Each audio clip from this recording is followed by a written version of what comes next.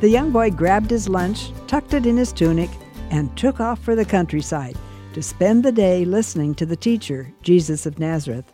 We don't know if he packed his lunch himself or if his mother prepared those 5 barley loaves and 2 fish for him. But you can be sure he had no idea that soon his simple lunch was going to be used by Jesus to feed an estimated 15,000 people.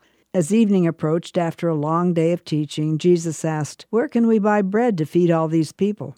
Andrew, one of the disciples, spoke up, "There's a boy here with 5 barley loaves and 2 fish. The other disciples must have smirked when Andrew even suggested that there could possibly be some use for 5 loaves of bread and 2 fish to feed such a crowd. But Jesus took the loaves and fish, gave thanks to God, and had the disciples distribute them.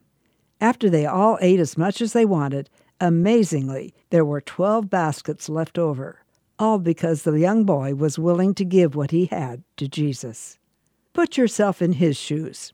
It would have been easy for him to think, "Why should I give my lunch to Jesus? What difference could my lunch make?"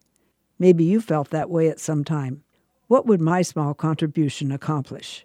Yet, when you give what you have, whether your time, abilities, or money, however limited, he can use it to help meet needs in ways you have no idea about.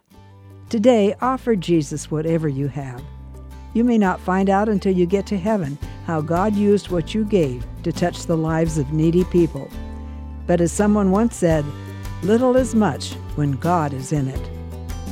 You've been listening to Encouraging Words with Darlene Sala. Visit guidelines.org for more.